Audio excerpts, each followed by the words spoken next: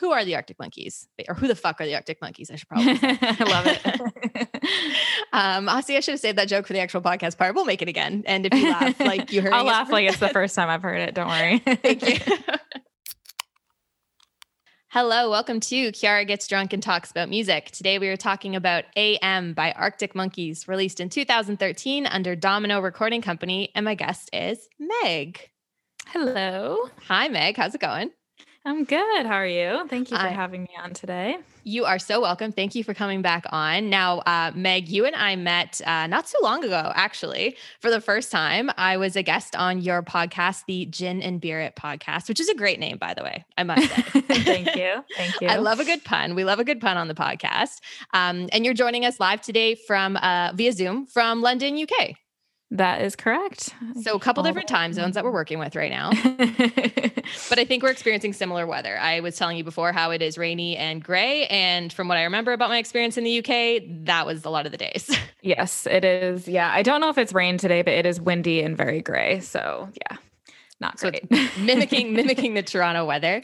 And Meg, I absolutely had like the best time on your podcast. And I was hoping you could give the listeners just a little bit of background as to how you started the Gin and Beer It show. Oh yeah, no, I'm so glad you had a good time. It was so fun having you on. So yeah, Gin and Beer It is a podcast that I do. It originally started as a way of documenting my experiences as an American living in the UK. So I moved to the UK just about 5 years ago, and about 2 years into my tenure in the UK, I thought it would be fun to start a podcast.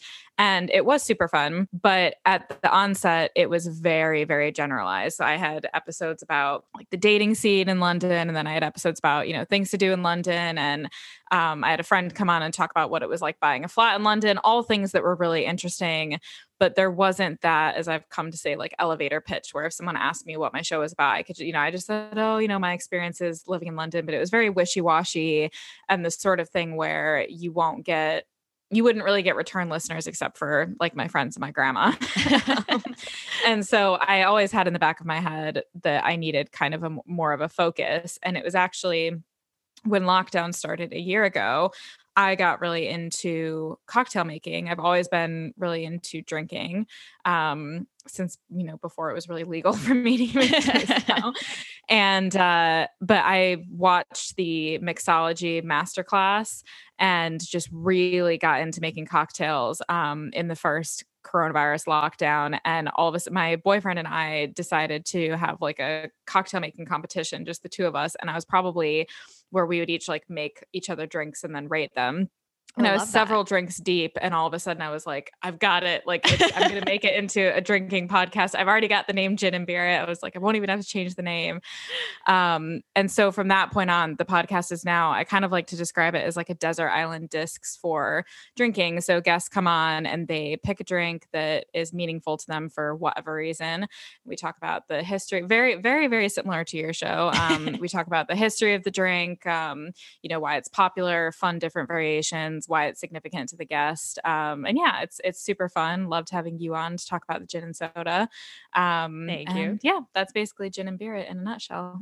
I love that. I absolutely love that. Honestly, for anybody who hasn't gone and listened to it yet, the podcast is great. I absolutely had the best time. It was just so nice to like also talk to somebody like via Zoom who I didn't really know personally. Like we met for the first time, literally like via video chat. And it was such a fun experience, I feel like. And also have to give a special shout out to our mutual virtual friend, I'll say. Yes. Matt, who's the host of the Pick a Disc podcast and was instrumental, I'd say, in us getting introduced to each other. So thank you, Matt. Yes. Matt is a great matchmaker. It was a wonderful podcast matchmaker. I totally agree. And Meg, if anybody wants to follow you or find the podcast, where can they find you on social media and how can they listen to Gin and Beer It? So on social media, primarily post on Instagram at Gin and Beer It Show. I'm also on Twitter at Gin and Beer It Pod, but I'll admit I'm really, really bad at keeping my Twitter going for some reason. But yeah, Instagram is very, you always find me Instagram at Gin and Beer It Show. And then the podcast is pretty much anywhere you listen to podcasts. It's on Apple Podcasts, Spotify, Stitcher. Yeah. If there's somewhere that you like to listen to podcasts and you can't find it, shoot me a message, DM me or email me and I'll try to get it added there. But yeah, it should be pretty easy to find it. And then ginandbeeritshow.com is the website as well. Love it. Love it. Thank you so much, Meg. Thank you. Now, today we are talking about a big album, and I'm actually so excited to talk about this album with you. It was actually like you gave me the idea. To be honest, like I'd been wanting to talk about Arctic Monkeys for a while, probably since I started the podcast. Spoiler alert, but this is one of my favorite records of all time. And then when I came on the Gin and Beer It show, you and I were chatting because like we got along so well. It felt very like easy and natural to like do the episode together. So I was like, she would be a perfect guest for me. And we just kind of talked about like what would be a potential album that you would talk about. I know you love the Rolling Stones. I see you've got a Rolling Stones t-shirt on today, which is amazing. Very fitting. Another great British rock band. And then you had mentioned Fleetwood Mac, Rolling Stones, and Arctic Monkeys. And as soon as I heard you say Arctic Monkeys, I was like, finally someone can do AM with me. And I was so excited. So I'm so glad you agreed to come on today. Oh, no. Thank you for having me. The pleasure is all mine. I'm super stoked to talk about AM because it's one of my favorites as well. Yes. Okay, amazing. Well, on that note, I think we should just get into it, Meg. Before we start talking about why we love this album so much, I'm going to give the listeners a little bit of backstory on the band itself. How does that sound? Sounds great. Okay, so Meg, the question has to be asked. Who are the Arctic Monkeys? Or should I say, who the fuck are the Arctic Monkeys? Thank you. Thank you for laughing at my joke. So the Arctic Monkeys are one of the most highly successful rock bands out of the UK, born and bred in Sheffield and coming together in 2002. Their current members include Alex Turner on lead vocals and guitar, Jamie Cook on guitar and keyboards, Nick O'Malley on bass guitar and backing vocals, and Matt Helders on drums and backing vocals as well. Alex and Matt were neighbors growing up, and in 2002, they teamed up with their school friend, Andy Nicholson, to form the band, which started out actually as an instrumental group as Alex was hesitant to sing at the time, which is funny now. Interesting. That is funny. Eventually, they added Jamie to the group and began recording demos in 2003, performing their first gig in Sheffield City Centre. They soon grabbed the attention of the BBC after the release of their music video for Fake Tales of San Francisco and their first EP, which was called 5 Minutes with Arctic Monkeys. And they were eventually signed to Domino in 2005. And in 2005 is when they dropped their first single, I Bet You Look Good on the Dance Floor, which went straight to #1 on the UK singles chart, which is like one of my favorite Arctic Monkey songs. I know that that's like very top 40 to say, but it's true. Oh, no, it's a great song. It's also a huge like British club classic. Like that song still comes on in nightclubs and stuff to this day here when nightclubs are actually open. True. I imagine people just lose it though when they hear this song. Definitely. Definitely. So good. And then their first full-length album was called Whatever People Say I Am, That's What I'm Not, which in addition to being a success in the UK was the fastest selling indie rock record in the US, which I thought was a fun fact. And the band continued to grow and gain more fans, playing in high-profile festivals like Reading and Leeds and touring in North America. However, their original member, Andy Nicholson, eventually dropped out of the band and was replaced by Nick O'Malley in 2006. Now, the album that we're talking about today, AM, is Arctic Monkeys' 5th studio album, which they dropped in 2013, along with 6 massive singles. Are You Mine? Do I Want to Know? Why'd You Only Call Me When You're High? One for the Road, Arabella, and Snap Out of It, which are all really big songs. Really, really big songs. Yeah, I totally agree. Which like makes sense because there's some of like, I mean, again, spoiler alert for listeners, but they're probably some of the ones we're going to be talking about today are the singles, but there's clearly a reason why they were chosen as singles because they're huge. Massive. Like massive songs. It is mental to think that they're all on the same record, actually. I know, right? Like this is I think it's like a 12 or 13 track record. So basically half the album was released as a single. But again, I'm like, I'm not bothered by that because they're so good.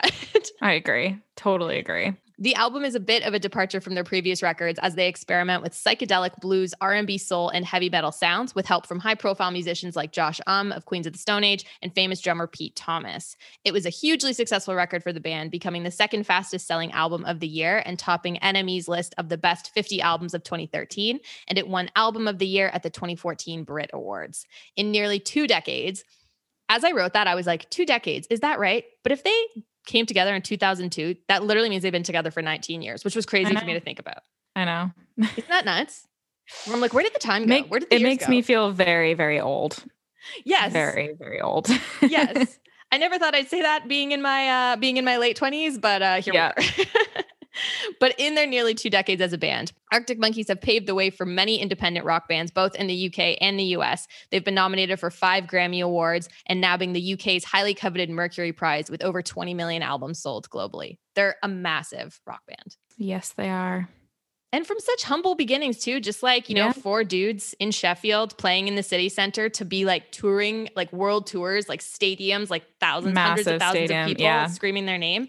It's nuts to think about like that evolution for any band really. But like, it is Yeah. so exciting to see for Arctic Monkeys. And it's crazy if you look back at photos of them when it's kind of like similar. This is so tacky to say, but it's similar to like One Direction, like Yeah. just their hairstyles when they first started, especially Alex Turner. Like Alex Turner looked like he stepped straight out of the Beatles. Yes. In the early 2000s when they first kind of came on the scene, and then they all got super sexy and, rock and roll star-esque. And yeah, Yes. it's crazy just to watch that transformation. I'm still waiting for like my own sexy transformation. I know, right? And now I worry that I'm too late. My glow up? Well, Meg, so we're talking about this giant album. Accompanying us today is a very rock star type drink, I would say. Definitely. If I do say so myself. We're drinking a Jack and Coke. And the reason why we're drinking Jack and Coke today was actually your idea. So thank you for the inception of this drink. But you noticed in the song Arabella, there's a reference to Mexican Coke. And in listening to the album, I also noticed he talks about drinking Coke with whiskey in I Want It All. So I was like, it's kind of perfect that we're drinking Coca-Cola with Jack Daniels today. And if you want to make one for yourself at home, it's probably the easiest drink we've ever had on the podcast, only requiring 2 ingredients and maybe some ice and like a slice of lime if you want to garnish and it. 2 ingredients that a lot of people probably have lying around as well. Like, yeah, absolutely. Like just like dig into the back of like your liquor cabinet and like you're good to go. But all you need really is 2 shots, double shot of Jack Daniels into a rocks glass with ice, topping it up with Coca-Cola and garnishing with a lime, with a lemon, whatever you want. Meg, I know you love lime. I love lime. Yep. So I feel like you've got a lime on your glass today. Yep. It's not the nicest looking lime. It's like one of those where I'm like, oh, that's about to go off. I need to use it. It's like slightly yellowing, but you're like, it'll work as a garnish. I won't eat it, but it'll work as a garnish. Exactly. Okay, Meg. So the Arctic Monkeys, we've already talked about how massive of a band these guys are. What does your relationship look like with the Arctic Monkeys? And then how does that translate to the AM album? So Arctic Monkeys, I discovered when I was a kid. I was probably 12 or 13. And I discovered them in the same way that I discovered most music when I was a kid. And to be totally honest, still discover music to this day. And that is through my dad. My dad has impeccable taste in music. And my dad also has some very cool friends that are kind of in the Chicago music scene that burn him a lot of, I say burn a lot of mixtape. Like, obviously that's not, it's more like sending Spotify playlist links now. But back in the day, would burn physical CDs. Love it. I'm hoping everyone listening to this is old enough to know what that means. Oh, if there's anyone not, I'm going to lose it. I'm going to lose it. And so, yeah, basically, I think it must have been, like 2008 or whatever. I mean, my historical timeline of what Arctic Monkeys records came out when is muddled. But the song that I remember is A Certain Romance. I think one of my dad's friends put that on a record for him, and maybe Fluorescent Adolescent as well. But my dad had it on a CD that he played in the car all the time, and me and my sisters loved it because A Certain Romance, Alex Turner's Sheffield accent is really prominent. Like it's a very British sounding song. And so I think when you're like 13, it's just fun to imitate that. So yeah, that's kind of my earliest memory of Arctic Monkeys. And in that sense, I hate to be this person because it's obnoxious, but I do feel like, especially out of like my friends and people my age, I do think I actually did start listening to Arctic Monkeys kind of before a lot of other people did. But again, like I was 13. It wasn't like I was like, buying all of their CDs and really getting into it, but I just kind of like, I knew I liked a couple of their songs. Right. But yeah, so I have my dad to thank for that. And actually, interestingly, when I was kind of mentally preparing for this episode, I read that AM was their first record that had like mainstream top 100 or whatever success in the US. And I found that really shocking because I definitely knew the Arctic Monkeys before AM, like absolutely. So yeah, I thought that was kind of surprising me. I guess before that, their success was really on the indie level. But I'm in my head, I kind of felt like they were bigger before that. I totally agree with you 100%. So I kind of have like a similar trajectory, I guess, when it comes to the Arctic Monkeys. So in Canada, we have MTV in Canada. That sounds really like naive to say. We definitely have it, but there's another channel, which is our like music television channel, which is called Much Music. And my favorite activity was a kid, especially on Friday nights, they would do a top 30 countdown of all the music videos of the week, and people would like vote videos up and down. And the video that caught my eye was, of course, I Bet That You Look Good on the Dance Floor. And I love that you brought up Alex Turner's haircut because I thought he was so cute, like little, like 10-year-old, 11-year-old me, like watching this video in 2005. I was just like, oh my God, he's so cute. And yeah, the Sheffield accent, like totally into the British thing. And I just loved watching the video because they played with, even though they were kind of like these like shy, almost like unassuming boys, they played with such like vigor and like such passion, and that song is so energetic. And they just like, it just like goes off to the races with that song. And I absolutely loved watching that video. And so similar to you, I was kind of following them when people weren't, even as a young kid. Like I knew songs like Cornerstone and Fluorescent Adolescent and When the Sun Goes Down. Like I knew more of their singles than I did more of their deep tracks, which I think like when you're young is kind of makes sense. Normal. Yeah. Yeah.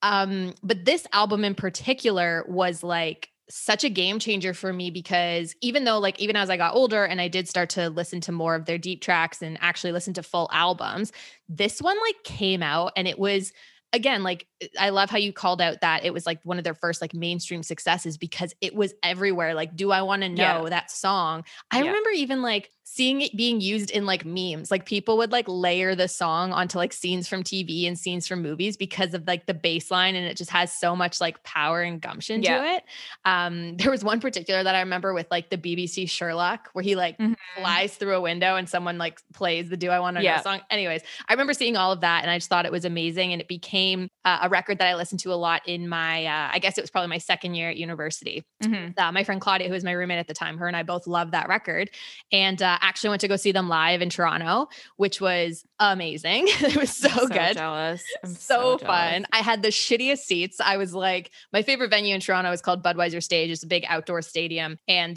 there's like basically the seats, which are you're close to the stage. And then there's the lawn, which is all general admission. And you have to fight for a good spot. And we were at the very back. Could not be, no one behind us, like could not be further away from the stage, but still had the best friggin' time seeing them. And I think too, a lot of the reason why I love Arctic Monkeys also comes from like a very big crush that I have on Alex Turner, especially now.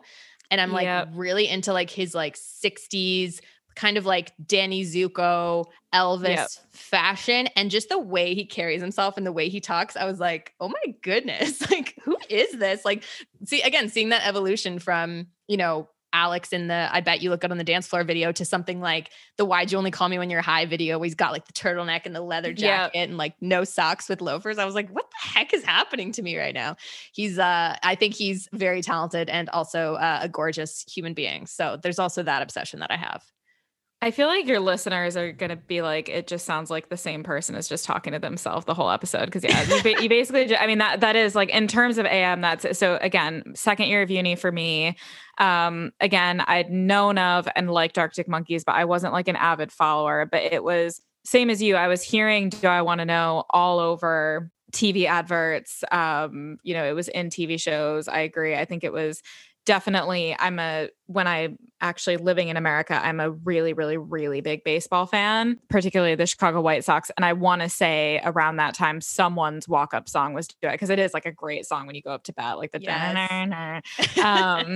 and so it was big then. And then I think I just remember being at my parents' house for the weekend during my second year of uni, and like, because Do I Want to Know, if I'm remembering this correctly, it doesn't have like a proper music video. I think it's more like a typography. Like they do a cool thing with like the lyrics, but it's not like an actual video with the band members. Yeah. But I just remember like sitting in the dark on the floor of my bedroom with my laptop, just actually like sitting down and listening to the song, not having it be in something, and just being like, I honestly think this is one of the best songs I've ever heard in my life. And again, like it's kind of lame to say because it is like definitely the most the most broad stream, song off that record. But then that sent me down the most insane Arctic Monkeys rabbit hole. Like that was just the beginning of, first of all, like to this day, my best friend that I lived with at the time hates that song because of just how much I played it, also fell deeply in love with Alex Turner. And to this day, like I'm never going to feel the way like 2013 era Alex Turner. Like I still worship him. I still think he's an incredible artist. But like the Tranquility Base Hotel and Casino, Alex Turner with like the beard and Oh yeah, no. and stuff. It's like, it's not really my thing. That era of Alex Turner culminating in him being super high at the Brits and dropping the mic. Yes. Like the number of times I've watched that. Yeah, I can't really, I'm getting flustered just talking about it. I actually like, it's funny because I like, this used to be a regular thing for me, like falling in love with these male musicians. Same. Like Pete Wentz, it was I mean, that was like a 7-year ordeal. And I think Alex Turner was actually probably the first musician that I got the hots for. Like after Pete Wentz, it was like, wow, I've moved on. You're like, I've learned to love again. Yeah, but like, so recently, this is a bit off topic, but no, please. This is also embarrassing because I have not had one of these like male musician obsessions like I've still continued having a crush on all of these people, but I've not been like obsessed with someone recent, like in ages, like since college. Yeah. And all of a sudden in the last 2 weeks, I have fallen head over heels in love with Harry Styles. Like, oh my God. Is it because of the Grammys? Tell me it's because of the Grammy performance. And like, let me just tell you, I like, even my boyfriend doesn't give a shit that I'm in love with Harry Styles, but my boyfriend, especially because my boyfriend's like English and grew up here and is the same age as Harry Styles. And my boyfriend watched X Factor when those guys were, you know, coming up and becoming One Direction. My boyfriend's called Harry. It's going to get confusing. Oh my God. Harry was just like, Megan, like, this is not news. Like everyone's been obsessed with Harry Styles. I'm just like, no, it was that Grammy. Because I don't dislike One Direction, but I've never been a like psycho One Direction fan. Like I liked some of their hits and I, you know, like, yeah, they're cute, but I was never on that train. And even Harry Styles, it took me forever to get into Watermelon Sugar. Now I love it as a song, but yeah. It was that Grammys performance. But anyway, the point of this whole story is that because I've had that sudden obsession, I've been watching all these Harry Styles videos, I was thinking, and I was like, I used to be like this about Alex Turner. And so I went back and watched a bunch of like Alex Turner interviews because I was like, oh, this is, you know, also because I knew I was doing this show with you. Yeah. And watching these videos and these interviews with him just reminded me of like how obsessed I was with Alex Turner, and like still am to this day, but it's that specific era of Alex Turner.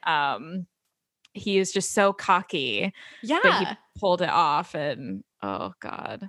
I totally agree. I also love that you brought up the Harry Styles thing because I went through the exact same thing. I'm pretty sure you and I are cut from the same cloth, Meg. We really, it's kind of scary, but I love it. It's ridiculously scary, but seeing him walk out in like the black high-waisted pants and the blazer with the green boa, I was like, yeah, what is happening right now? Like, who is this? And why do I feel this way? And it was kind of like he was getting a lot of comparisons to like a young Mick Jagger. Yes. Which I was a little bit like, oh, I see it. Like, I totally see it. Again, there was like that confidence and there was like that fashion element and just feeling so like right and sure about what he was doing. That was so attractive. Yeah. I do think that Mick Jagger, Freddie Mercury, and David Bowie walked so that Harry Styles could just strut all over that stage. I love that. I love that. Amen to that. Oh my gosh. Yeah. So good. No, I'll try to avoid because that's not the topic of this discussion. But yeah, that's been a recent revelation for me. But it did just remind me because it was the exact same thing I went through with Alex Turner. Like I don't know what performance it was that I saw. It was probably some live Do I Want to Know, but all of a sudden it was,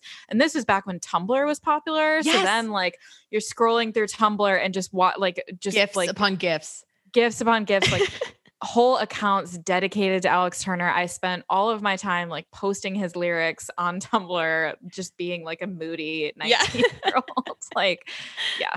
I totally agree. I did the exact same thing. I'm so happy that you were here to talk about this album because we're coming from a very similar perspective. I'm into it and I'm ready. And I think on that note, we're ready to talk about some of the songs that we really love off this record. So Meg, I'm going to ask you first to pick a song off the record that you want to start the conversation with today. It doesn't have to be like your favorite, doesn't have to be, one you hate, just one that you want to start off our chat with. So this is going to be kind of a deep cut, and I don't know if it's like entirely allowed because I think it's technically a B-side. But my all-time favorite, not even just off this record, but of the Arctic Monkeys, is "Stop the World, I Want to Get Off." Have you heard this song? I have heard this song. Yes, I have. It is, yeah. Like I absolutely like. I can't. If they had, I mean, and as you said earlier in the show about how many of like, it's basically like more than half of this album was released as, and ended up being a hit single. So I guess they just didn't really have capacity for more singles. But I genuinely believe if that song had been released as like a single, like an A-side single, that it would have been a huge radio hit. It's just so catchy. And I love the lyrics. But yeah, that is probably my favorite song, but I mean by Arctic Monkeys ever, but off of yeah. I love it. And it's like, I feel like it's kind of obnoxious picking like a B-side because I'm just like, oh God, I'm so indie, I'm so hip, but it is true. Like it is the one like random B-side of any artist where I'm like, that's actually my favorite song ever. I love it. No, and I don't think it's like, I love that you picked that one first. To be honest with you, like, yes, it's not, if you were to go on like Spotify or Apple Music or wherever you listen to your music, like Stop the World, I Want to Get Off With You is not on.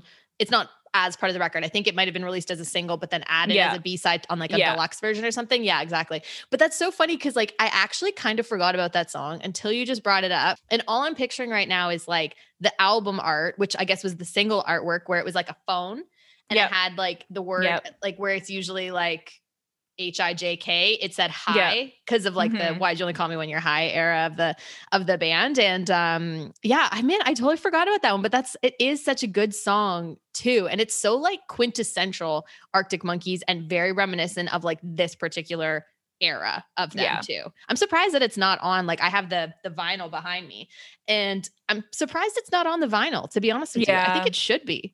I think they released it on some like limited edition version of the vinyl that I really need to get my hands on. I actually don't have AM on vinyl and I really need to get it. It's on my list of, like I try to get most of my vinyl used and every time I've gone into a record store, I'm always like hunting for it. It's just, and lyrically, I mean, as we were discussing for both of us, like the second year of college, like I just feel like just the moody, dark like horniness of the whole album basically. I just think it really encapsulated like being 19, even though I was not cool enough to be in half the situations that were described in the lyrics of the album. Like 100%. I do, like I just think like I just remember like walking around Chicago at that age with like that song playing in my headphones and just feeling very like I was just very into it. Yeah. And I think Alex Turner penned the lyrics to most of those songs. So again, that just further deepened my obsession with him. 100%. He's an incredible lyricist. And I think when I was reading through some of like the credits of the album, for the most part, he was the primary writer on all of them. In some cases, the only writer. And I think, we mentioned in the intro, but like Josh Homme of Queens of the Stone Age, I can never pronounce that right. He helped out on a couple of the songs as well. He's also an amazing lyricist. But yeah, Alex just brings like, it's funny because I read an interview with him and he was talking particularly about, I think, Why'd You Only Call Me When You're High? But he was saying how, he's like, we have two types of songs, ones that are very like, introspective and hidden meaning. And you kind of have to like think about it and dig in to understand what's going on. Then you have the other category, which is very like simple to the point, like literally exactly how I'm writing these words is how I want you to interpret them.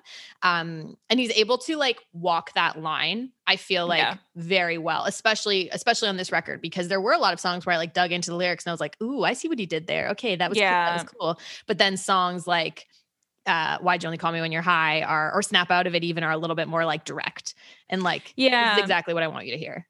Yeah. And I think it makes me sound kind of shallow, but I do think, especially at the age that I was really into this album, I think that I liked those more direct type of lyrics and you just you know exactly what it's about, which is why I think like I have a lot of appreciation for the artistry behind Tranquility Base Hotel and Casino, but that whole record is just like a drug trip that I wasn't on with him. So like, I don't have any idea what you're talking about. And I just find AM refreshing in that you listen to it and you just know exactly, the emotions that it's trying to get across. 100%. Absolutely. Totally agree. I love that you started off the conversation with that one today, Meg. That was an awesome choice. I'm going to take it in a bit of a different direction because I'm going to go straight for the hit that we've already talked about. We knew it was going to be coming. First song off the record. Do I Want to Know? Because Amazing. we have to talk about it. Because I wouldn't have allowed us to not talk about it. So yeah, right? I'm glad you chose it. It's such a huge song. Like we talked about, it was everywhere. It was on the radio. They played it on all the award shows. It was in film. It was in TV. It was amazing. Again, really demonstrated, I think, like how the boys were able to make this like 180 degree shift from who they were, 10 years prior into this like very confident, sexy, bluesy, almost psychedelic era. And I also love how it's a very British song. Like I feel like Arctic Monkeys have stuck to their British roots very closely. Alex Turner, when he sings, as you mentioned, you can hear the accent come out a lot, but also in the way that he writes. So like in the lyrics of this song, he says like spilling drinks on my settee, and a settee is like old school English for like a couch or two-person sofa. And he also says one of the lyrics I love to sing along to where he's like, do you ever get the fear that you can't shift the type that sticks around like summit in your teeth, which is like something, but like you hear it and you're like, what does he mean by that? And I actually went in and Googled it, and it's literally just Yorkshire slang for something, like something in your teeth. And again, similar, I love how you said that maybe we weren't in the situations as like 19-year-olds at the same that Alex Turner was in these situations writing these songs, but like in listening to it now when I'm older and I've maybe had more of these experiences, like the idea of the drunk text and going back to people and wanting to be with people who are bad for you or who might not, be as into you as you are into them was like so prevalent here. And you hear it in the lyrics. He says, crawling back to you, ever thought of calling when you've had a few? Cause I've always do. And I've like, been there, Alex. I see what you did there. It's just basically this whole song where you're like, I'm ready to get hurt again. And it's going to be by you, and I'm okay with it. Yeah, no, and that's why it's always been one of my favorites. No, it's crazy. Back to what you were saying about him putting just a lot of Britishness in both the lyrics and how he sings them. I think it was Liam Gallagher, and it was definitely Liam Gallagher. It wasn't Noel Gallagher, who criticized Alex Turner on some interview, saying that he, sounds and acts really California now. I don't necessarily really think that's fair. I think that, when he speaks, I mean, he might speak, I think he might speak a bit slower and more rock and roll now. And I guess you could say that's California, but I definitely think that there's still at least for AM, I think it was just the Englishness of him and of the band in general was very prevalent. I think Liam Gallagher was just being a bit of a hater, but which knowing Liam Gallagher, he has a tendency to do that. His MO. Exactly. Yeah. No, but do I want to know? I mean, honestly, genuinely, I think it's in my top 3 favorite songs of all time, like by anyone. I don't think I'll ever get sick of that song. Yeah. No. And you're totally right. Cause even listening to it again now, I was a little bit like hesitant. I've been listening to the record kind of like for this last week, like while I'm working, just like while I'm cooking, doing things. And when I saw that it's the first track off the record, I was like, that's a bold move because that's like the biggest one. And typically with singles that are so massive, people can get sick of them. But it came on, and as soon as I heard the like bass line, I was like, ooh. Oh yeah. Like, here we go. Here we go, baby. Like, I'm ready for this record now. So, it was such a huge song, like just a true masterpiece, like a contemporary indie rock masterpiece in my mind. Definitely. Love it.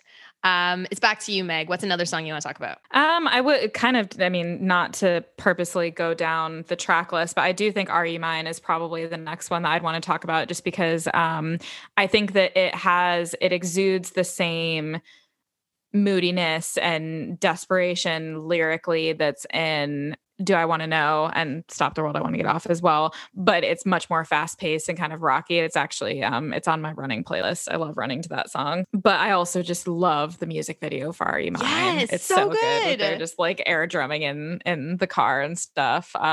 It's super like peak sexy Alex Turner. I feel like I'm just totally objectifying Alex Turner throughout this entire episode, but it's fine. I am as well. We're in it together. Yeah. I just know I love it. My history of Alex Turner's many, many, many girlfriends is muddled. So I don't know. I mean, Arabella is about that girl who's now like she got famous on like TikTok, and she's now engaged to this other Ariel guy. Ariel, something. the one who, she was the host of the US Love Island, I think. Yeah. I didn't realize that was her. Yeah, she's stunning. Yeah, Ariel Vandenberg or something like that. Yeah, she's stunning. I know Arabella is about her, but he also dated Alexa Chung for ages. Yes. On and so off, I think too. Like they had a bit of a tumultuous time together. Yeah, and I think I also read online that like someone once found like a love note that he wrote on a napkin for Alexa Chung in like a pub, and they were like, yeah, this could just be a hit song in and of itself, like just something stupid he wrote on a napkin. So yeah, I think that talent kind of it comes through in Are You Mine for sure. Absolutely. I love that you brought up the video for this one too, because it's one that I almost forgot about. And then when I watched it the other day, it's almost like they just filmed it themselves on an iPhone. Yeah. Which I found very endearing, again, for this like multi-million dollar rock band who is like ruling the world, in 2013, for them to kind of like film itself. And yeah, like it's like Alex and Matt in the front seat of a car, and like the song's playing on the radio, and they like prop up, again, what I assume is a phone on the dash so that you can like see them singing along. And Alex is just so like unbothered by everything, sunglasses at night. And I'm just like, I love you so much. And like they also just look like they're having so much fun. Yes. Which just makes it fun to watch. Yeah. No, I love that video. Well, and speaking of fun to watch, I think part of the reason why I love this song so much is seeing the footage I have seen of them performing it live. And again, I can't remember vividly seeing them play it live. I want to say they opened the show with it when I went to see them, which was like 2014, which would have made sense on this tour because it was a massive song. But what sticks out in my mind is when they played it at the Brit Awards, the one where Alex Turner was outrageously high. But they're playing it, and I think they opened the award show with it. And when they get into the chorus where it's like, I'll go crazy, that part, there's just like a giant AM on fire.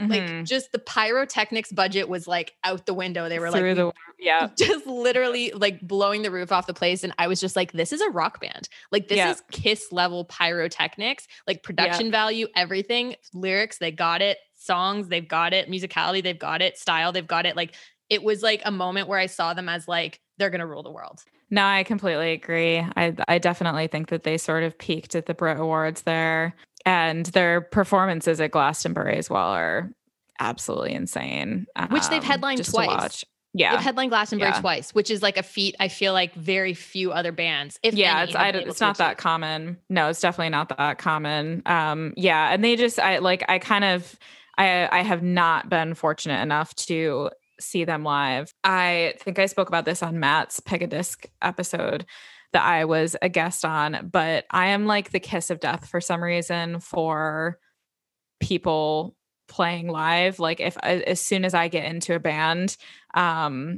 they like go on some sort of hiatus or don't play live shows for like months after that. Like when I got super into Fall Out Boy, I had always liked Fall Out Boy as much as any person our age did, like everyone did. Saw them in 2009, and pretty much immediately after I saw them, they went on this like indefinite hiatus for like 4 years. Oh my God. And yeah, similar with Arctic Monkeys, I think I got into AM properly literally just after they played in Chicago. And then it wasn't like they didn't go on a hiatus or break up or anything like that, but they had just been to Chicago, and then they didn't release. Well, I think Alex Turner did Last Shadow Puppets, and like, which is like with his Miles side project, Kane, right? Yeah. So I think he had a couple of other things going on. They didn't release anything. And then I didn't get tickets to see them play London for their tour after Tranquility Base Hotel and Casino. And I was really close to like StubHubbing tickets and going at the last minute. And then I think I just didn't. And part of me regrets that because I now haven't been to a concert in ages and, aren't going anytime. But another part of me is like, that record is not like, I like 4 times out of 5, and that's pretty much it. I'm the not same. a huge fan. Yeah. Yeah. It's too artsy fartsy for me. And I don't think I would have been, because I think that at that time they were very into playing that record and not necessarily playing the old stuff just to appease their fans. I think they were in one of those phases. So, So to make a long story short, I haven't seen them live. I did definitely want to at some point. And I hope that when I do, it's when they're kind of into playing a lot of their old stuff, because that will be fun. 100%. Hey, here's here's hoping for 2022, girl. I know, honestly. Hopefully one day soon. I think I'm going to take it in kind of a different direction, but I do want to talk about my favorite song off the record, which like might come as a surprise to some people. But I've always had a very big soft spot for Number One Party Anthem. Which is like the ballady song. There's a couple ballady songs on the record, I will say. And this one, like, I don't know why it became my favorite, but it just happened to be something that like I was particularly drawn to. And I've always liked that very like velvety kind of quality, the way that Alex can kind of sing in a bluesy tone. It's the same reason why I like, Cornerstone by Arctic Monkeys, or like Only Ones Who Know, or the beginning of 505. Like I live for those moments. And the lyrics are so stunning. And I don't think I fully like understood what exactly it was about up until, prepping for our session today, because I dug a little bit more into the lyrics. And apparently in an interview with Radar Magazine, he was saying, or Alex was saying, how it's like poking fun at someone who's waiting for the right song to come on at the pub or the bar, whatever it is, to like give them the confidence to like go talk to the girl or do something or like have a good time. Which makes sense now, and tying it in with the title, like Number One Party Anthem, you're waiting for like that huge jam to come on and be like, yes, you can do this. But it's also like fun to see him kind of in almost like a non-confident state versus the rest of the album where he's so cocky. And he says in the song, like, may suggest there's somewhere from which I might know her just to get the ball to roll. So like alluding to going up to somebody being like, hey, like, don't I know you from somewhere? And having a girl be like, no, absolutely not. But then going into drunken monologues, confused because it's not like I'm falling in love. I just want you to do me no good. Like a little bit more of that pleading, desperate side of Alex Turner that we don't get to see that often. And it's just, I don't know, for me, it's kind of like being in COVID, or living through this period of time with the pandemic. Like it made me think about all those times, like being out in Toronto, like whatever, like I'd be at like the Roxy playing pool or something like that. And like you see somebody and like you kind of like make eye contact and you just like fall in love for like that split second. And then like 2 days later, you forget that ever happened. Like I feel like this song captures that vibe really well. Definitely. I love it. No, it is a great song. God, yeah.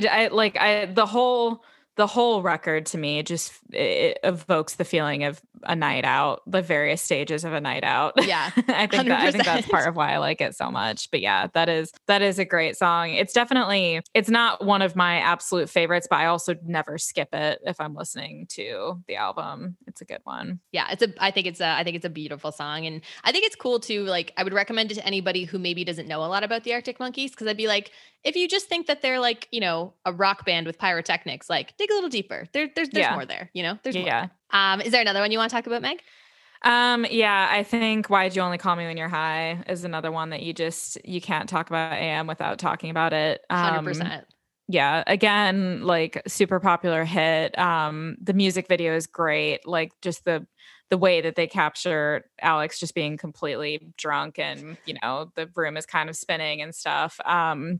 And again, like, I feel like I'm focusing pretty heavily on the lyrics on this album, but I think that song throughout various stages of like my adulthood, I feel like I love that song, the lyrics of that song a lot, because I feel like I've been on both sides of that coin. Yeah. So I've been the girl like sat at home in their pajamas with someone literally only messaging me because they're wasted and just being like, why'd you only, message me when you're high?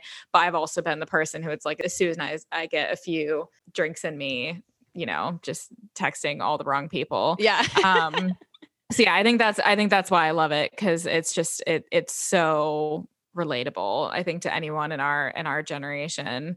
And everyone's kind of experienced that in one side or the other. And I think they perfectly captured it in the music video, but also it's just a really catchy song. Like it's a song that, is just a jam if it comes up on the radio or, when you're in the shower or whatever. Totally agree. And again, you and I are on the same page. That's basically exactly what I was going to say about this song, the relatability factor. So I love that. I do have to say too, like this song is great, the version on the album, but if anyone wants to see the Arctic Monkeys do something really well acoustically, this song they do really well acoustically. Particularly there's a session they did at Avatar Studios, which is like amazing. And I'd highly recommend it to anybody who wants to see the Arctic Monkeys do something a little bit softer. I almost can't even put into words why I love this song so much beyond what you already said. I just get it. Like I get exactly where he's Yeah. coming from. And I think that's such a powerful moment in music where you can connect with it because you've either been there or you've experienced something kind of like it, or you just really love the song and you love singing along to it. Like, at 3 Yeah. a.m. in your kitchen when you're super Yeah. drunk. Like there's so many different ways we can connect to artists on like a molecular level almost. And this is Yeah. one of the songs that I really, really connect to on the record. It's a huge one. It's a trip, but it's so good. I know. Yeah. And it's impressive to me how, like, yes, the lyrics are amazing and relatable and poetic, but it's amazing how the actual melody and the music is able to capture that trippiness. And you just feel that kind of like drunk swag, and like you're like pulling your phone out and you can't even read what it says, but you still you can barely swipe your phone to open it, but somehow manage to send a horrible text to someone. We've all been there, and that song just captures that perfectly. I would love to talk about Arabella briefly. Yes. Beautiful song. Beautiful song.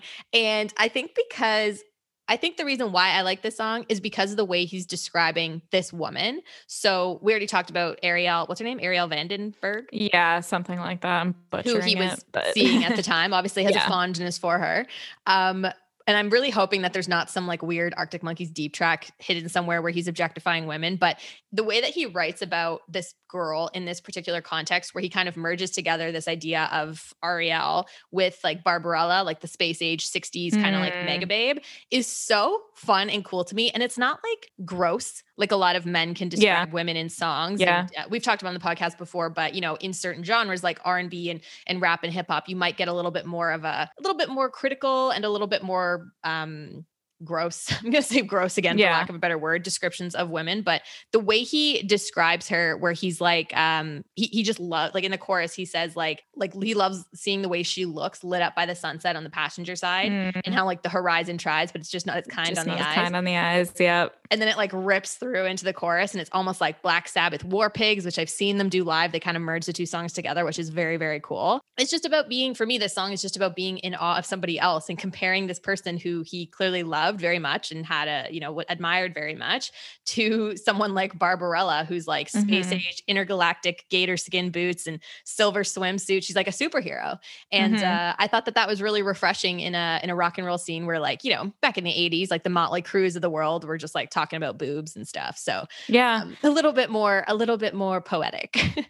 Yeah, I do listen. I apologize if I'm going to blow my chance with him if he ever listens to this. But to be honest, like you see how the Arctic Monkeys have come up, and you see that speech at the Brit Awards and everything. I do think Alex Turner is an asshole. Like I do think and these super artistic, like brilliant, particularly men, tend to be like, there's something about being that talented where you just kind of get away with being a huge dick. But one assumption that I think that we can make is that I do actually think that Alex Turner really loves women. Yeah. Don't necessarily see him as like settling down with someone forever and, like white picket fence and kids. I do think that he's like going to be a rock star forever in one way or another. But there is something to be said about the fact that he has had like a series of long distance kind of monogamous relationships. I do think that he loves women, and I do think that whoever he's with at that moment is kind of his muse for his music. And Arabella is just a perfect example of that we see through his music. Alex Turner, if you're listening, we're sorry. I'm so sorry that I called you a dick. But you're super hot, so take that with you. Is there another one you want to talk about, Meg? Oh, I think Snap Out of It probably big song would be, big song. Yeah, I think, and again, just the relatability factor with the lyrics. I'd remember like listening to that on like the commute to class or to work when I was in uni. Again, just in various phases, whatever flavor of the week douche I was obsessing over at that point in time. Been and like, there. I remember listening to Snap Out of It, and, like telling myself to snap out of it. But again, it's also so upbeat and catchy. It's kind of just the whole package. So yeah, I don't have a whole lot to say about it, but Snap Out of It has always been one of my favorites on AM for sure. Yeah, I totally agree. It's probably it's probably the most like up-tempo, catchy kind of bop on the record. Yeah. Like a little bit sets itself apart from the rest of the record because it's almost got this like Beatlesy kind of jumpy melody, whereas the rest of it's a little Yeah. bit more like dirty and grimy and like velvety and whatever. I'm using all these adjectives, and I hope that that makes sense to the listeners. But it is kind of like going off of this whole, yes, Alex Turner, do we love you? Do we respect you as an artist? For sure. But do I want to date you? I mean, like, I'll still take your number, but probably I not. know. Probably not. Yeah. But it is kind of him also owning that. He's owning the fact that he is one of these douchey guys that we're going to fall in love with for a brief moment in time. And he's just telling, it's like a warning. He's like, girl, snap out of it. Like, I want to grab both your shoulders and shake you, baby. Snap out of it. He's being honest, at least, which like I can credit. It's like, you know, like if you're on a dating app and you see the guy come up and he's like, I'm not looking for anything serious. And you're like, all right, I am looking for something serious. And like, I hate that you're not, because you're really cute, but also I commend you for being honest about what you want, because now I know that you're no good for me. Like, it's kind of got that vibe for it. Definitely self-indulgent, because, you know, Alex Turner is kind of saying he's God's gift to women. And like, we're all going to go into a nervous breakdown because we can't snap out of being into him. But that's what this era of Arctic Monkeys was all about. They were truly like, we are going to be self-indulgent and we are going to be rock stars, and like, fuck all of you guys for saying anything different, basically. Yeah, no, he was more than aware of his effect on, I'm not just going to say women, I'm going to say people, because I'm sure lots of men are in love with him as well. He was like, that comes through in interviews, in live performances, in the music videos, in the music itself, in the lyrics. He knows the effect that he has on people. And I honestly do kind of wonder, I'm getting a bit unnecessarily deep here, but I do wonder if that's why his vibe changed so much with the subsequent album. Right. Not just in the music, but in his appearance. Like maybe he didn't want to really be like that piece of me as much anymore. And so he, grew a beard and shaved his head and, just kind of went a bit off the walls. I wouldn't be surprised if that was kind of part of it. But yeah, AM, he definitely, he knew the vibes he was giving off. Yeah. Okay, we have approached the critical point in the podcast, which is where we need to tell the listeners our final thoughts on AM by Arctic Monkeys. And then we're going to rate it out of 5 Jack and Coke cocktails. So Meg, I'm going to shoot it over to you first.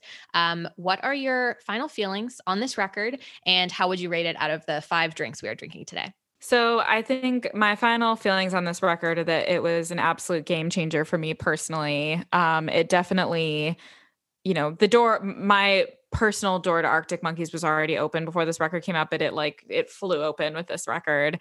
It came out at just the absolute perfect time for the age that I was and the experiences that I was having in life. And I feel like nowadays, with how much music and just content we're able to consume in general, we're not always thinking about music like in terms of records. A lot of it is, just like single hits or songs that you've heard from a TikTok video or something like that. So it's not as common for me to associate an album with a period of my life as it used to be.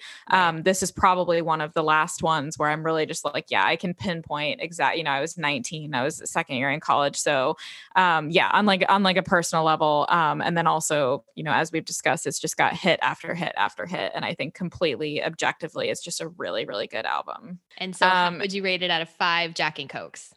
Am I allowed to do halves? Absolutely, you are. Okay. Then it would be a 4.5 Jack and Cokes for me out of 5. Only because I honestly would give it a 5, but I do think for me personally, for an album to have a 5 out of 5, I have to not want to skip a single song. And that's not necessarily the case with this album. Like, I can happily listen to this album from start to finish and not be annoyed but if I'm, normally if I put it on, there are 1 or 2 that I'm just not as bothered with, depending on my mood. So for that, I'll give it a 4.5, but I do absolutely love the album. It is a timeless classic in my opinion. 100%. And that's still a great rating. A 4.5 out of 5 is still an amazing rating. So yes. I hope that the boys of the Arctic Monkeys are very happy with your decision there.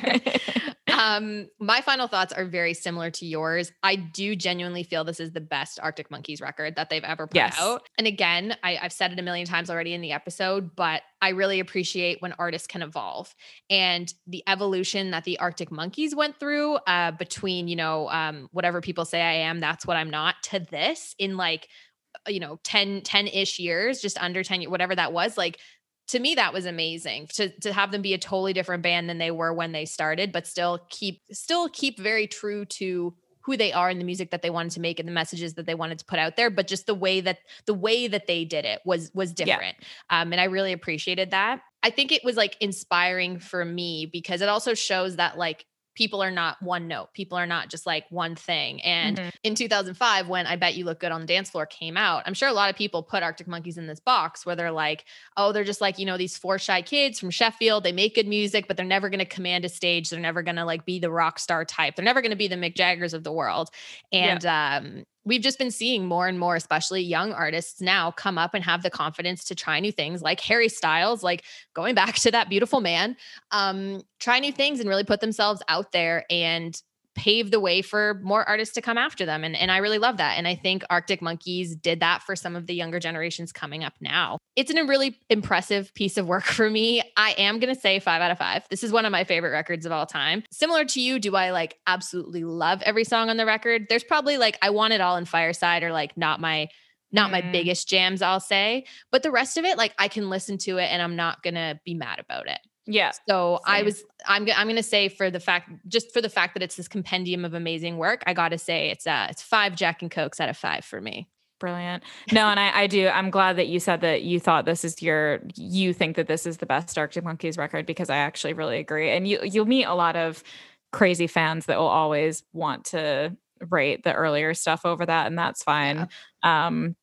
But I completely agree. I've always felt that way. I think that it's a monolith of amazingness. And I think it'll always be my favorite of theirs. Totally agree. Well, Meg, that brings us to the end of the episode. But I just wanted to say thank you for coming back on. As always, I had a great time chatting with you. I'm glad that we're literally just the same person split into 2 to have these conversations. It makes things very easy. And I hope you had a great time. It was so fun chatting with you. And I have to encourage everybody to go check out the Gin and Beer It podcast because it's wonderful. Oh, thank you so much, Kara. Yeah, it was such a pleasure. Really brightened my Sunday. Just chatting to you, and also the Jack Daniels helped as well. Did the trick, yes. With my Sunday scaries. So yeah, I'm quite happy. But no, thank you so much. Pleasure was all mine, and you're always welcome back on Gin and Beer It whenever you want as well. Ditto for you, girl.